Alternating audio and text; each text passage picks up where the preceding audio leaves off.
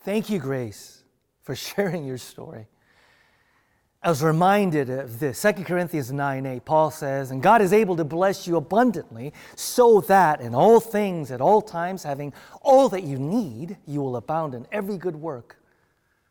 And I was told this week that someone committed to increasing their giving by 25% in the coming year.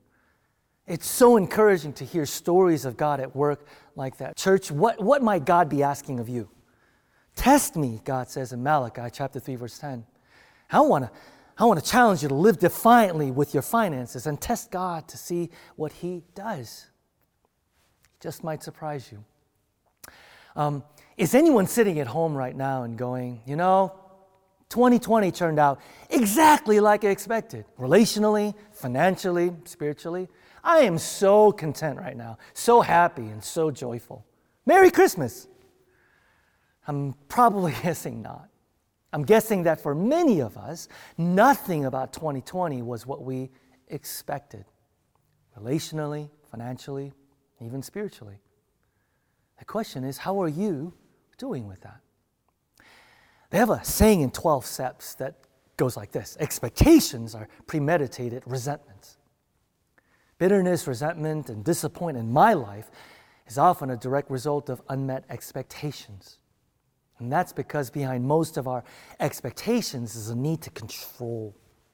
See, the idea behind expectations requires that someone doesn't know the future or the outcome and is trying to control behavior to get the desired outcome. This is why greater your need for control, greater the tendency towards expectations. And you wind up living life from the perspective of, if I do such and such, then I expect that such and such will happen. And when we come face to face with the painful truth that we're not in control, the result often is bitterness and anger and resentment. Expectations live in the land of should and ought and must. He should have shown me more respect. It's just what people ought to do.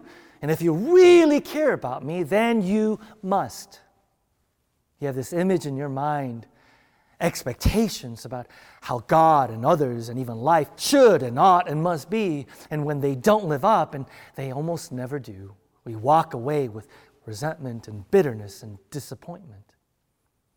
How many of us live in the land of expectations? In all of my years of pastoring, one of the most common factors of why people struggle in the first few years of marriage is because of, you guessed it, unmet expectations. You have this idea, this preconceived notion in your mind of how the marriage is what's going to go. And you quickly realize, though, that your spouse can't and sometimes won't live up to them. But he should do those things for me. He promised. No. Marriage vows are what we promise to do for the other person, regardless of the situation we're in, and without a promise of getting anything in return. Love isn't transactional. Problems always arise when we expect our spouses to respond in the way we want. Love is about giving someone what they need the most when they deserve it the least. It's how Jesus Christ loved us, and you and I are called to do the same for others. Now, I want to be clear here.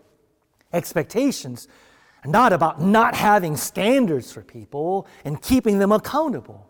No, expectations, though, is about setting standards for what, when, and how certain things should and ought and must happen. Expectations sets up exact terms and parameters for how something should happen or a particular way that someone must respond to illustrate their love for us.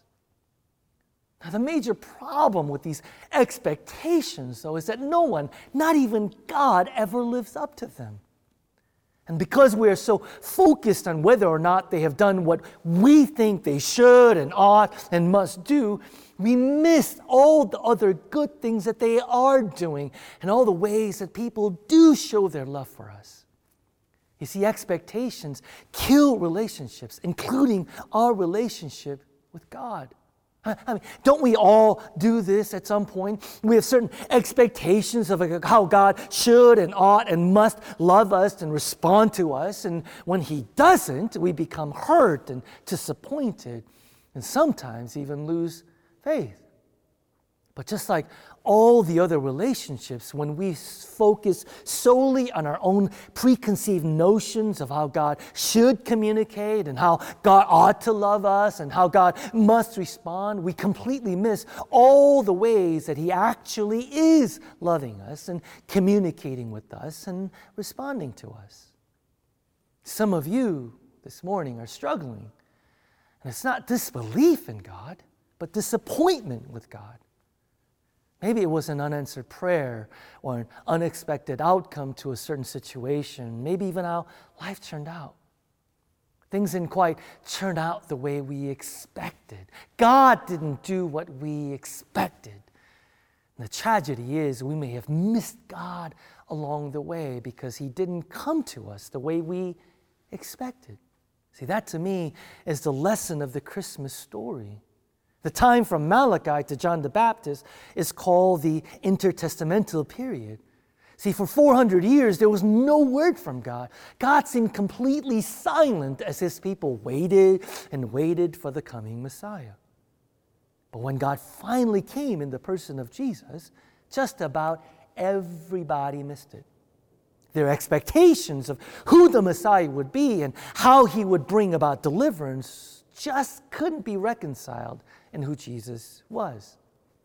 The answer wasn't what they were looking for. See, expectations always boxes God in and limits the way He can move in our lives. The Pharisees would have seen Jesus if it wasn't for all their looking. Their expectations of what the Messiah should and ought and must look like totally blinded them to Jesus. And what about the disciples on the road to Emmaus, bemoaning the absence of the very one who was present right there with them? We had hoped that He was the one who was going to redeem Israel. They sighed. Their expectation of what Jesus should and ought and must do blinded them to the cross, to the resurrection, and to a deeper redemption than they could ever imagine. And friends, our expectation does the same. We miss all the ways that God is at work because we're looking for something else or someone else. And we don't see God's answers to prayers because we're looking for something else or someone else. We want God to speak to us through open doors, but maybe God speaks to us through closed doors. We want God to speak to us through everything going well. Maybe God speaks to us in the midst of a pandemic. God whispers to us in our pleasures and speaks in our consciences, but shouts in our pains. It is His megaphone to rouse a deaf world, C.S. Lewis said. Maybe like Elijah, some of us expect God to speak to us through a tornado or hurricane or earthquakes, but God often speaks through gentle whispers. Do you have eyes to see God giving answers, not the answers that you're looking for? Do you have eyes to see God at work? I've seen a lot of young adults get stuck spiritually because of expectations born out of some past experiences of God worked.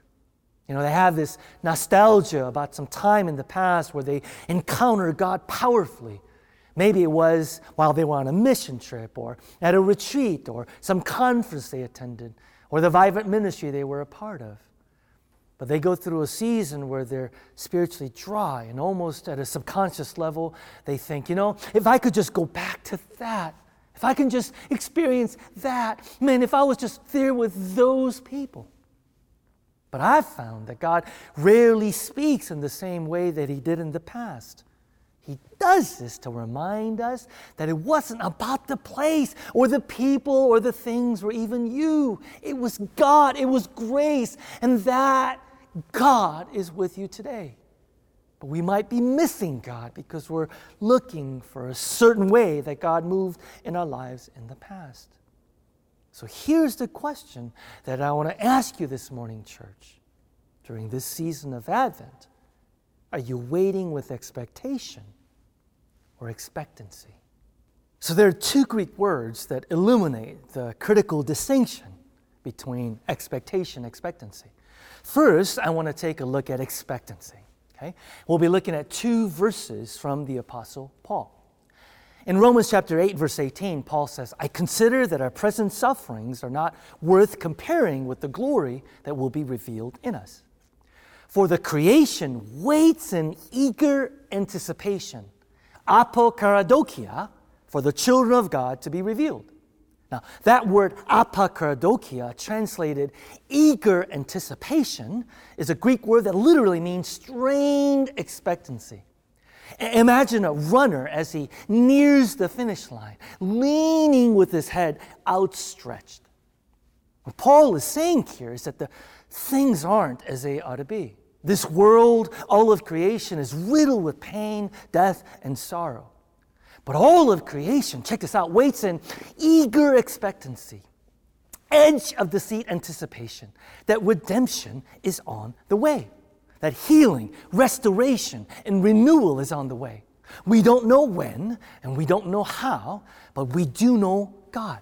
God is always up to something good because God is always at work, even when we're not aware of it. His delays are not denials. His silence doesn't mean absence, and his hiddenness doesn't mean abandonment. The second passage is Philippians chapter 1, verse 20. Paul says, it is my eager anticipation, apokaradokia, and hope that I will not be at all ashamed, but that with full courage, now as always, Christ will be honored in my body, whether by life or by death. Paul here ties hope with apokaradokia. See, biblical hope is not wishful thinking. It's life-changing certainty about the future. It's being certain about the future in a way that affects how you live now. So biblical hope is living with eager expectancy, edge of the seat anticipation that God is up to something good because God is always at work. We don't know when, we don't know how, but we do know God. You see, expectancy is fundamentally rooted in God's character. He is who He says He is, and God's promises. He will do what He says He will do. He is all-wise, all-loving, and all-powerful. Psalm 84:11, He is my sun and shield. He gives grace and glory. No good thing will He withhold from His kids.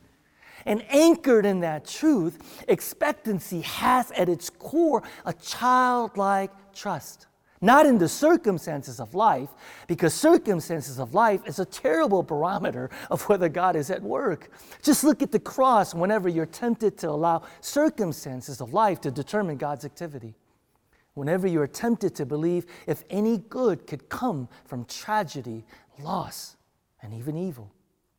You see, expectancy has at its core a childlike trust in who God is, which then leads to living in the present, here and now, as it is, rather than requiring it to be different in order for it to be good enough.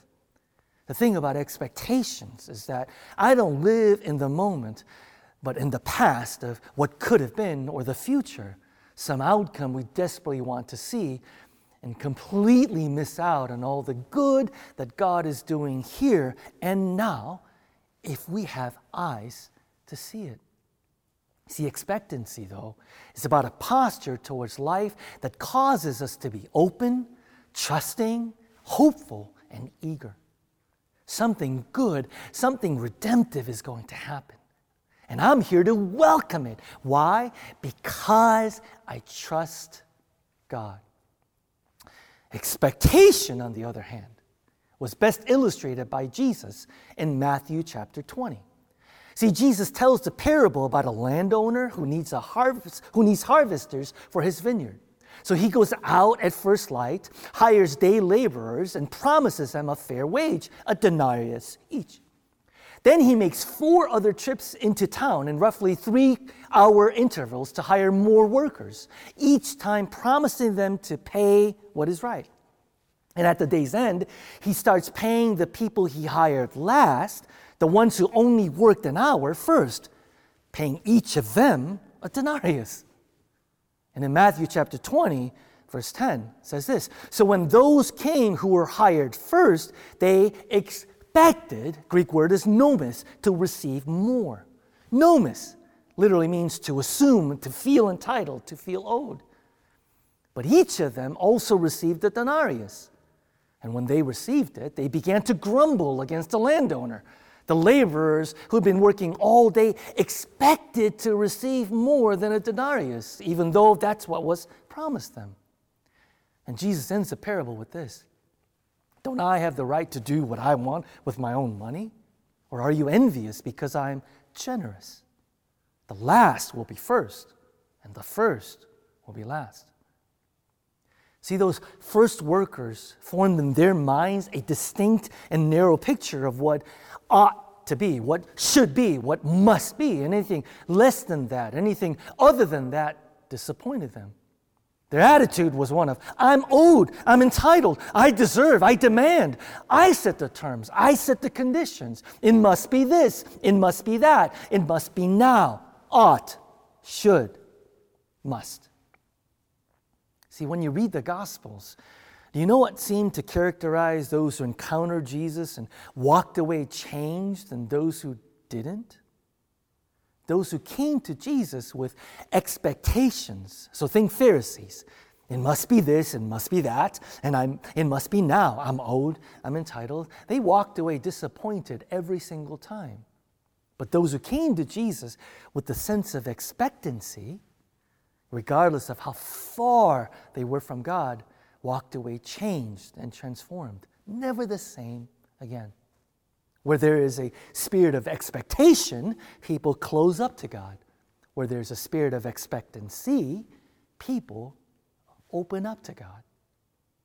You know, I've preached to people to whom I could have said almost nothing, and they would have met God and walked away transformed.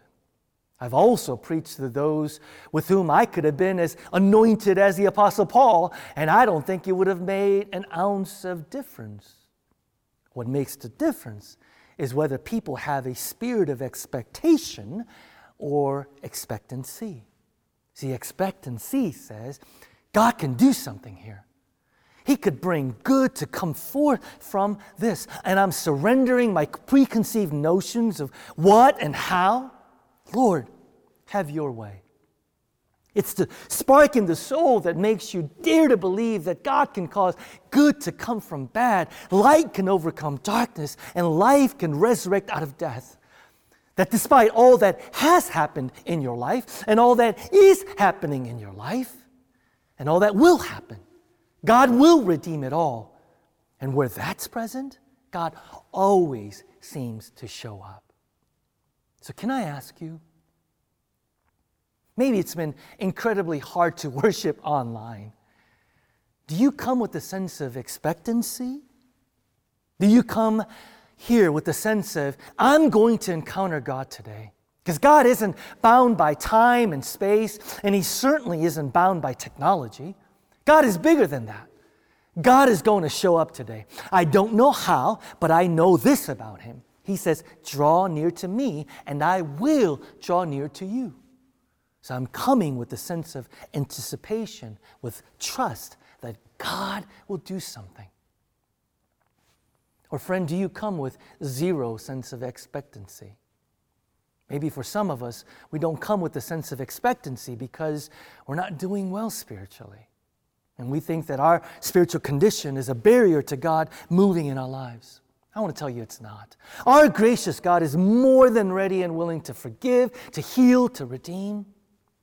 Maybe for others of us, we don't come with expectancy because we don't want to be disappointed. But will you see that underneath that fear of being disappointed is often our expectations of how we want God to come to us, how we want God to answer us? And if you're someone who's grown hard, cold, and apathetic, maybe you can try something. What if we came with the posture of expectancy?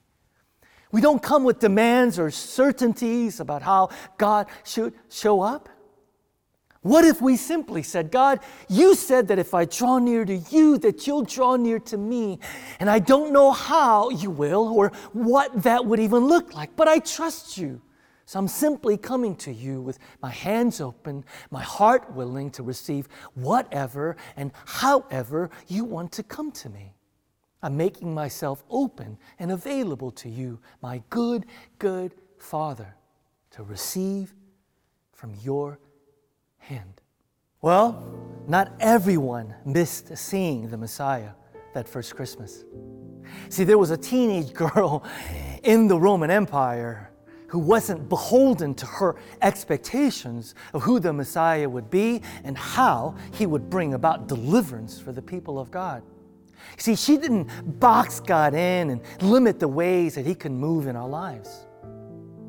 Only childlike faith that was open, trusting, eager, and hopeful.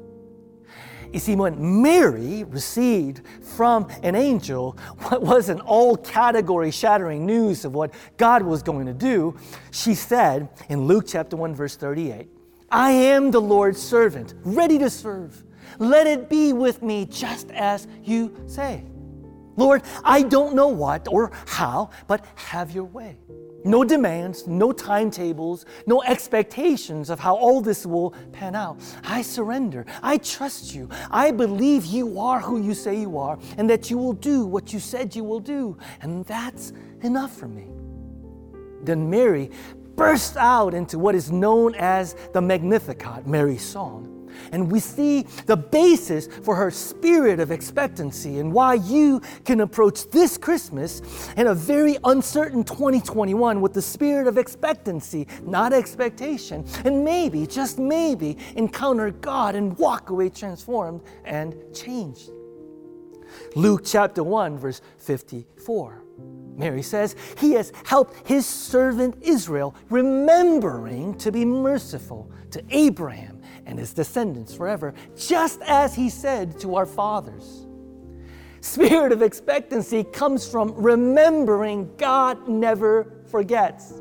God always keeps His promises, just as He said. God always keeps His promises. God will always act in the world and in your life.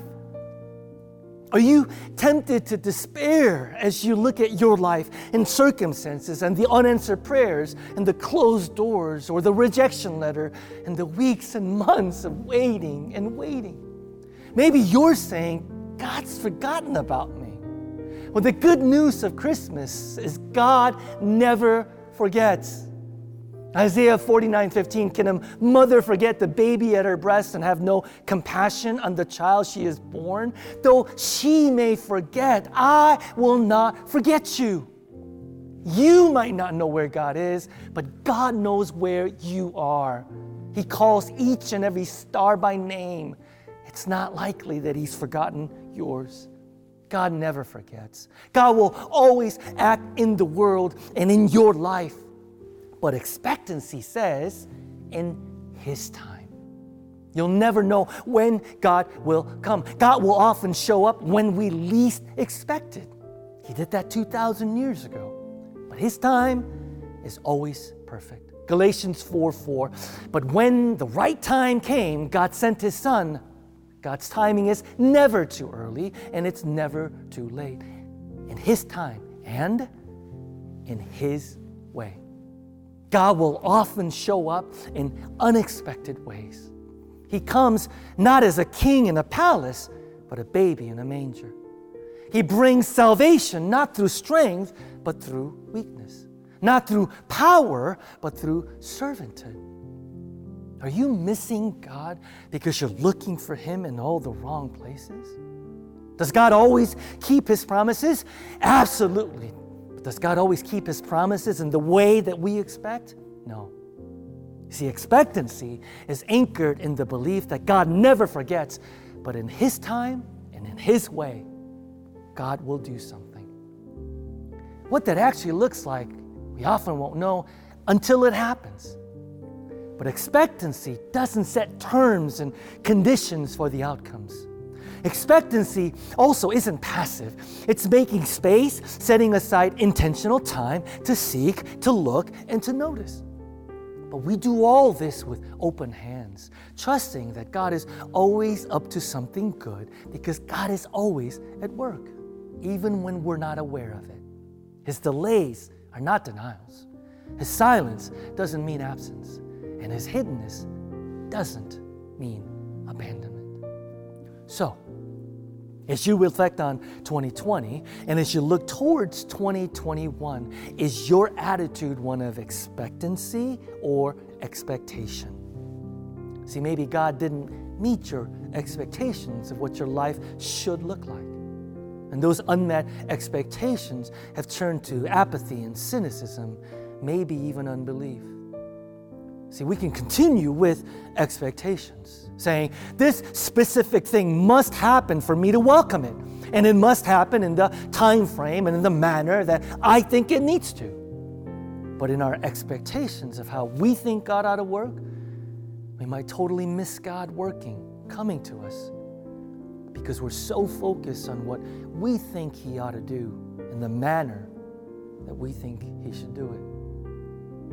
But when we let go of our expectations and preconceived notions of how God and others should respond to us, it is then that we begin to experience relationship with God and others that gives life. Instead of the disappointment associated with looking for God in certain places and not finding Him there, we can begin to experience the joy and gratitude of discovering Him in the least likeliest of places. And maybe in our childlike expectancy, we'll find ourselves, as C.S. Lewis puts it, surprised by joy. And isn't that the only way to experience joy? Through surprise? I mean, just watch a child's face light up in the presence of something as modest as a firefly's glow. Why so much joy over something so ordinary? It's because they didn't expect it. Because they had no expectation, they had no disappointment. Instead, just profound joy and gratitude for that bug's little yellow light. So, what if you and I replaced ought and should and must with this? Lord, have your way in me. Lord, have your way in my life, in our church, in our world. We let go of our expectations. Listen, they're stealing your joy and killing your relationships and holding you back from truly living. And as you replace those expectations with expectancy, you'll begin to see and know and feel God and all the people around you in a way you never knew possible. And you might find that God will often work beyond our expectations and give us something better. God is able to do immeasurably more than all we ask or imagine. Will you pray with me?